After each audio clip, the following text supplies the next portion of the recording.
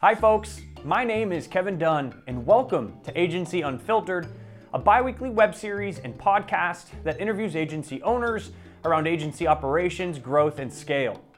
Nobody knows how to scale agencies better than those that are already doing it, and they're happy to share an unfiltered look into what has worked and what hasn't.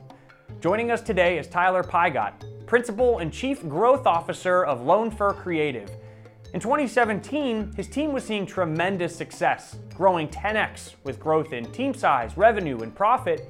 But in early 2019, they lost half of their revenue in a 30-day period. Tyler talks to us about the lessons learned and the actions he took to recover his agency in this time of crisis around his sales process, his tech stack, and his hiring process. Agency Unfiltered starts right now.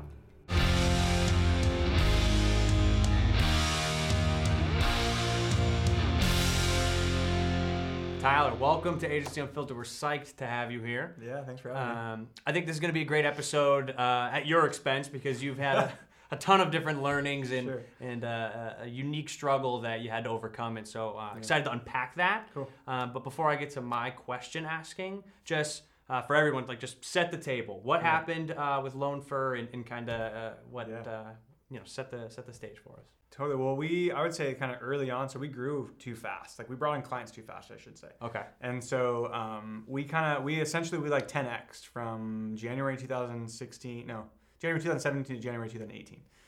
As far as like bottom line, books, revenue, we 10x what we're at, which is great. Mm-hmm. We started small, so numbers weren't massive for where we were at, but we had to figure out like, hey man, how are we going to like keep up with this? Like, how are we going to execute these services? And so, that kind of got us to January 2018. And then really probably from, beginning of February till middle of March, we lost half of our agency revenue. Jeez. So it was like all the retainer clients. We still had stuff coming in, but like it was like 5 phone calls from clients like within a 30-day period that were like, hey, we either got acquired, so they don't need us anymore. We're not going to renew our contract. We want to break our contract. We hired someone internally. So it wasn't all stuff that it was like, hey, you guys suck. Like you guys are really bad at this. It wasn't performance based. Yeah, not all of it. Yeah. Some of them, it was like, man, we could have done a better job, and obviously you can always improve and stuff. And so that was a 30-day window of like, oh crap. Right. Can I say crap? I can say crap. Okay. Oh crap. Only crap. That's where totally. we draw the line on Agency Unfiltered. Yeah. Totally.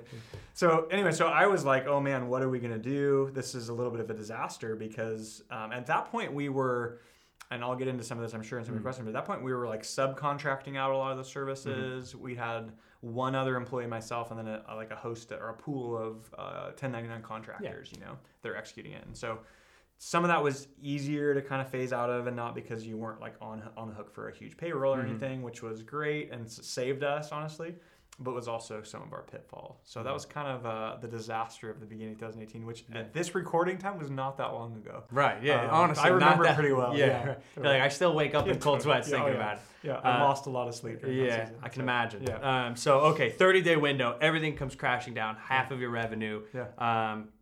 What's the attack plan? It was important to not just like think about it a whole lot and kind of go, okay, what do we do now? Which was a lot more of like more than I would like reflecting on it, was a lot more of like, okay, let's hit the drawing board. Like, how are we going to do this again? And what do we do to change that? And what did we learn from that? And what did we, what are like the red flags that popped up that I can talk to now after we've kind of digested and processed it? But in that moment, I wouldn't have known, So a lot of it was like, okay, so maybe those clients weren't the right fit in the first place. And so, what is that attached to? Probably your sales process, that cycle, and prospecting and finding new clients and stuff, and like, where does that fit? So that was like part one, of like, where does that work? And then the second aspect of it, it's like the execution of the services. How are we doing those, and were we doing them the most efficiently or effectively for us, and like, and how we work with clients? And looking back on it, no, we weren't. Interesting. And how we could have fixed that. So let's focus on the sales piece first. So I don't want to say Black Monday, Black January. Is that when it was? Or whatever the 30-day, the 30-day window, whatever it was. February 25th to March 26th. That's what it was. Gotcha. You're like, I know the dates, the hours, the minutes. Yeah. So coming out of that, like, what specifically did you look back on in regards to your sales process, the way you identified clients, good fit, bad fit? Like, what specifically has changed since then? Yeah, no, that's a great question. As far as just specific things that have changed, so I went through the boot camp with David Winehouse and Dan Tyre. awesome stuff. But it's not really that awesome unless you actually do what the boot camp trains you to do. Yeah, You know? And right. if you don't do that, it's not going to be successful. Follow the steps. Totally. Yeah. So, we kind of tweaked that into our own style, but really we didn't have like a great sales process, to be completely honest and transparent about. Like, we just didn't have one. We'd get on the phone with a client, we would dive through connect call, discovery call, all the stuff down to strategy, and then they'd ask for a proposal. So it's honestly probably pretty standard for a lot of agencies, but that doesn't leave any time for really like vetting out and like almost like the two-way interview of like, hey, are they going to be the right fit for us? And do they make enough money to even pay us? Or are they going to bail because they're a startup and we didn't really understand that, or or whatever the situation is. So we had to kind of like go, hey, what is our process and how are we going to follow it? And I wish I could say, a year and a half later that we've totally figured out, but man, we're a lot further along in that. And so we started developing playbooks and, actual specific, I like to talk and I like to learn about clients and I like to strategize. And so my mind wants to like dive into that on call one. So it's been a discipline for me as handling all of our sales. Totally. Yeah. Pull back. Yeah. Pull back and stick to the script, not robotic, but stick to the script enough to where, hey, we've got like a natural lead into what that next call is, and then next call. It's interesting, right? Because the way you've kind of outlined it, okay, you prospect, then you connect, then you discover, dive into strategy, whatever it is. I would say for the majority of agencies, that might be considered a sales process. Sure. But you're saying, well, we actually didn't have a defined sales process. So my question, I guess, is like, what's the distinction? Is it having steps, or to your point, is it just making sure you attach scripts to steps and sticking to those scripts? Like, is there any additional distinction there that you would say? Yeah, I think it's like a combination, right? It's like the scripts and the questions you're going to ask in each of the different phases, and so ours, great, this is a HubSpot deal where we've got deal stages that are mapped out that are in correlation with each of our steps, and then we've got playbooks that you attach to each of them. We have specific questions that kind of lead to the next thing and the next thing. And so I would say it's like a combination of like we're sticking to those steps and sticking to those questions, and so that we'll make sure that we're checking those boxes next to each of those different sets of questions for each of the different phases. And and we're not if a client wants to jump to the end and they've given enough information, great, we're not going to run 5 phone calls, we're going to run 2 or whatever. But for the most part, we're trying to like stick to those kind of scripts and those playbooks and those questions that are naturally leading from one thing to the next. And that's been really a big deal for us because it's helped us also stay really organized. Most of the time, we've got a sales process. Okay, cool. There's prospect, 3 or 4 or whatever that name of them is. Well, where are they at? Oh, they're somewhere in the middle. That's not helpful. If there's gray areas, it means there's no process. Yes. And so we've tried really hard to kind of figure that out. And, again, we're constantly learning it and evolving it and figuring it out. But yeah, that's kind of our mix as far as kind of the process we run. So. What would you say is the most impactful or important question that you ask now to clients that you didn't ask in the old processless sales process? Yeah, that's a great question. A single question. I feel like it's like just sticking to a question like theme and maybe asking like or like piece of information that you're it's trying like to that extract. Piece of information and it's like what is the problem you're trying to solve? Like what, as a client that's coming to us, what are you actually trying to solve for? Because sometimes it's I'm ready to run an email campaign, I need a new website redesign, or I need a whatever. It's like but really what is the problem that you're trying to figure out in that, and it's different for everybody. But so we push really hard to figure that out because then we know and we've got something to like connect back to, even 6 months into the agreement or 60 days in the agreement, whatever. And so we push for that a lot harder than we used to. I think we used to just kind of go, they came to us for a redesign. Awesome, let's do it. Yeah. We do that stuff. Yeah, totally. And sure, there's some clients that's really the extent of it. But there's others that, it's like we're talking to one right now where they want lead generation. You're like, well, okay, so what does that mean to you? What are you, what kind of leads? Like how many leads? Just like you're diving in further into that topic so that you understand how to build a strategy around it and how to then have connect points back to it. Sounds like you're just trying to tie whatever activities they're looking for you to do to like a business objective that's meaningful, right? Exactly. Is that fair to say? Yeah. So, it is a lot more around business objectives and a lot less around marketing activities and tactics and campaigns and that kind of stuff. And a lot of that's because the business owner, the marketer, the salesperson, whoever we're talking to in the organization, they get the business objective because that's usually coming down from high above, their supervisors, or it's like something they've come up with. They don't necessarily know the best way to execute it. Sure. Because they're not doing it every day right, or day in and day out, hour in and hour out. And so that's where it's like super helpful to reverse engineer kind of, hey, what's the actual problem you're trying to solve? And then let us help you figure out what the tactic is to get there, which is kind of, I would say we focus on that a ton. And then we stick to like everybody asks, hey, what's your budget? And then I pry pretty hard for that. It's like, well, we don't have one. We're trying to figure it out. And I go, great. So if I came to you and said it's going to be, $10,000 a month, like what would your reaction to that be? Oh my gosh, that's too high. Or yeah, that's so you do have a budget. So you do have a budget. Yeah. And then I'm going to go down that route. And I'm really, I'm pretty stiff. You can obviously tell, but I'm really soft about it as far as just trying to I'm just fishing a little bit to kind of go, hey, what is the reality of what they're willing to pay for? And it's not so I can go top of the budget and get more money from them, but it is to kind of go, if they're expecting a website redesign for $500, then it's great. This is probably it's part of the qualification process. Yeah, there has to be alignment around the cost and the value of the. Whereas in the old day, we would have just gone, hey, what's your budget? We don't really have one. Oh, okay, cool.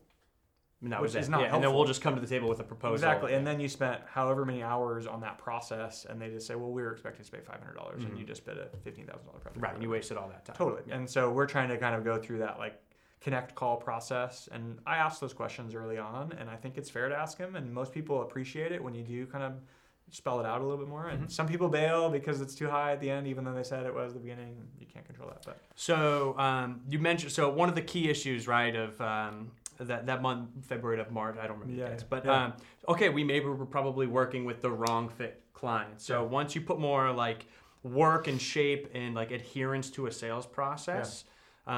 What percentage of clients that we're navigating through, or the total amount? What did the intentional turn away or transition out? How did that increase? Was it a large amount of clients?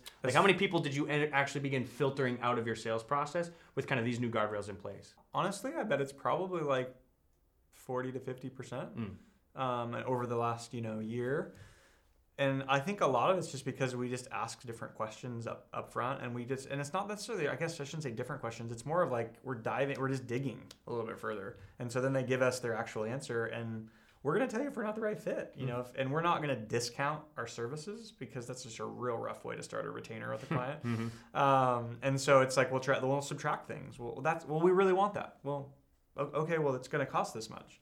Well, we can't pay that much. Okay, well, we might not be the right fit to move forward with, and you just kind of have those conversations. So I think we are more sensitive to gut feeling too.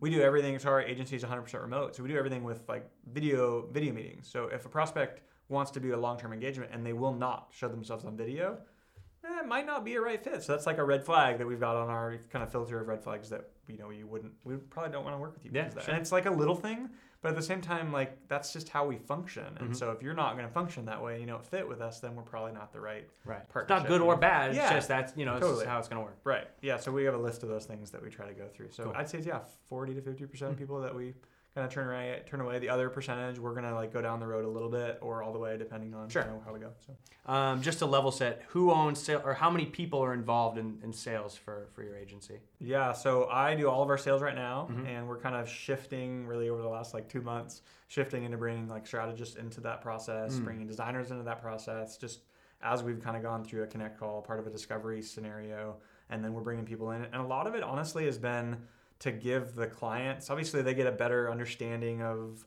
what we do, and they ask better questions and stuff, but a lot of it's to give clients hey, it's not just the Tyler show.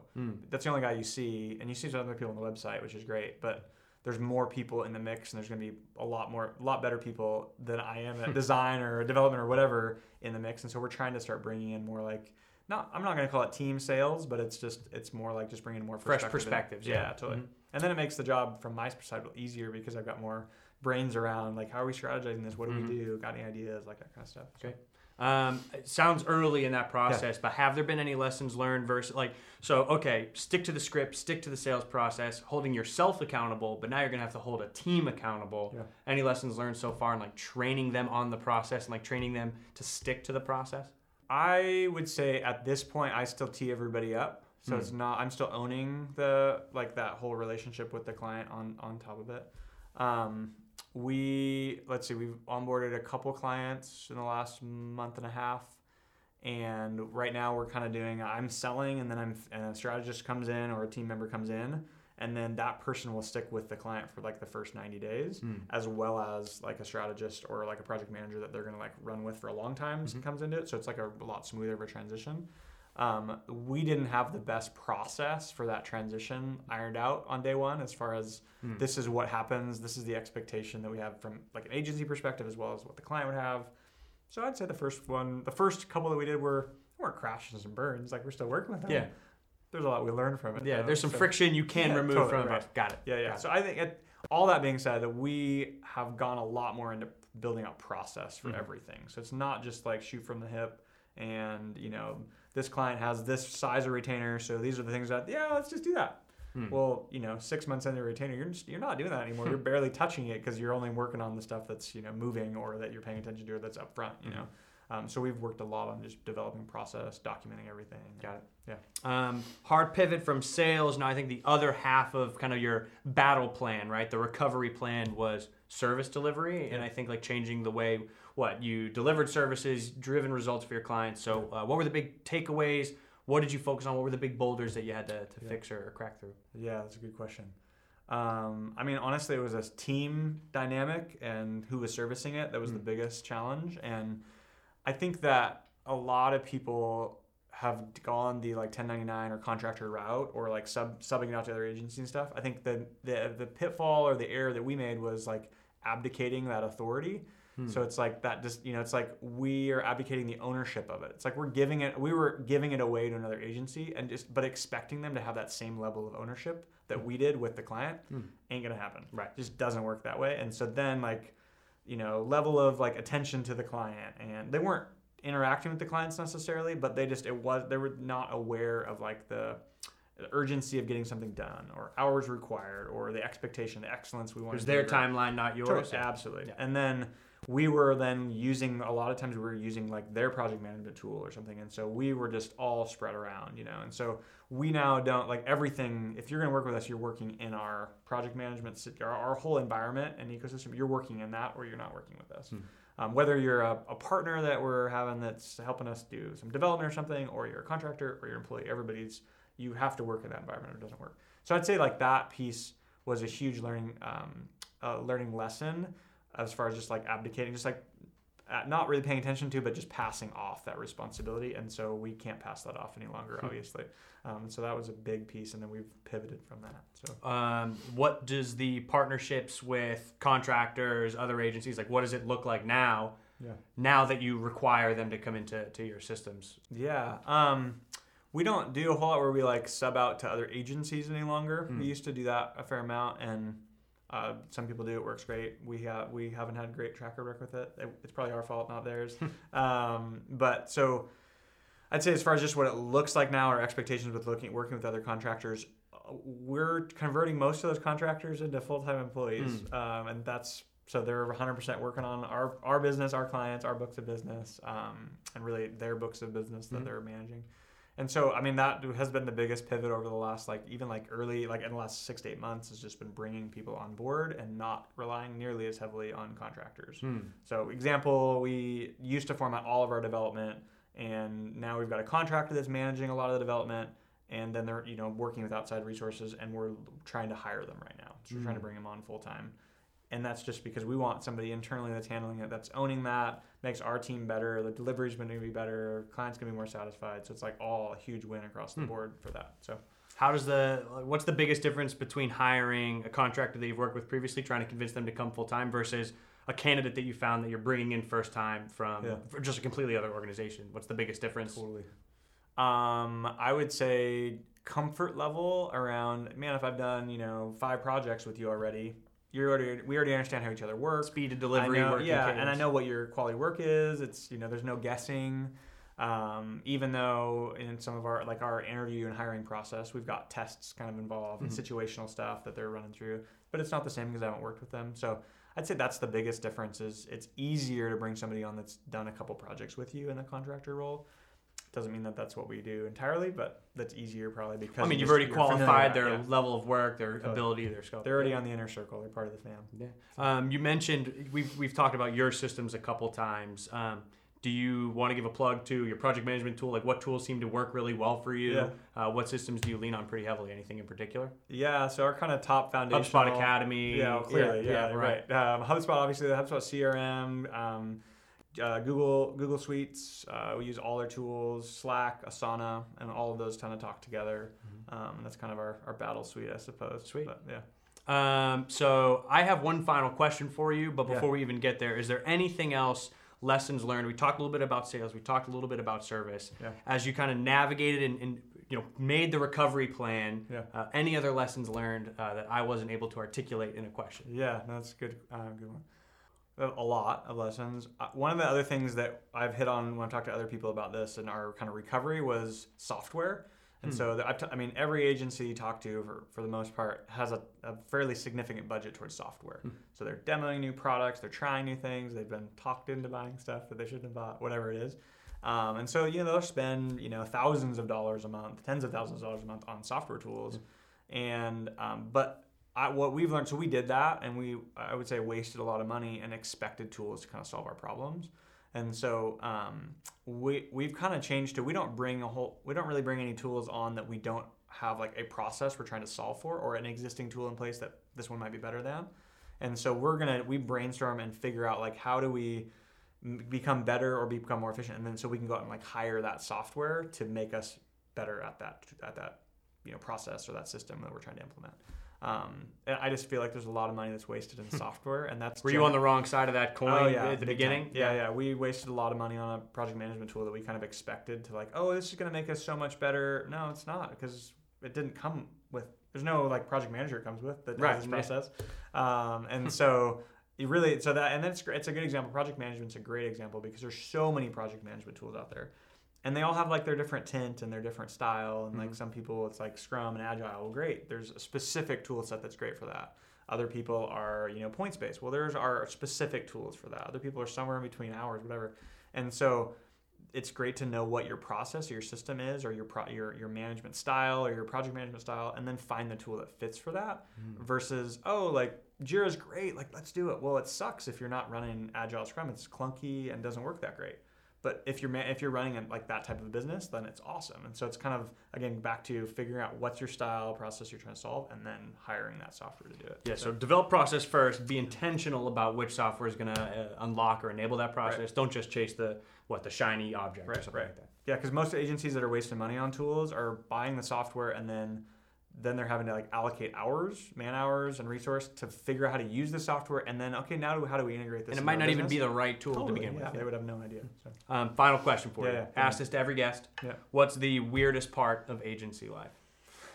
Just the absolute weirdest. Some people go like weird anecdote. Some people have like just the aspect of the life in general.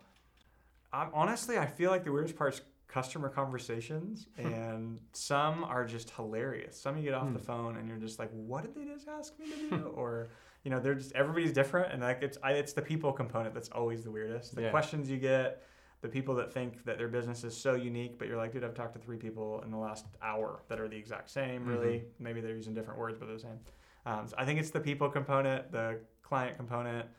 I think the people put on our team, like we've got a designer on our team, and I asked her, hey, what do you want to do in like 3 years or something? And I have no idea where that question goes in that, even in the interview process or whatever. And she's like, I really have had this dream of opening a tattoo parlor. And I'm like, that's awesome. I did not have any expectation you would say that. Like, I had no idea you were going to say, but that's like so far out of left field. So I just feel like the people aspect is like the weirdest, and that's probably like the dumbest answer. No, that fits the bill. That is absolutely just the range of personality types and people that you get to interact with and come across is just it's unlike any other. Yeah. Awesome. Well, that's it. That's all I have for you. So I really appreciate you coming on. And that's it. That's been Agency Unfiltered.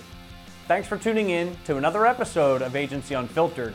If you like what you saw, heard, or read, make sure to subscribe to our playlist on YouTube, our podcast on Spotify or Apple Podcasts, or our newsletter on agencyunfiltered.com. Alongside episode launch notifications, the newsletter also comes with a ton of other helpful, strategically curated agency content from yours truly. And if you want to keep the conversation going or provide a counterpoint to this episode's discussion, tweet me at Kevin_Dunn. I'll see you again in 2 weeks, but in the meantime, keep it unfiltered and let's all grow.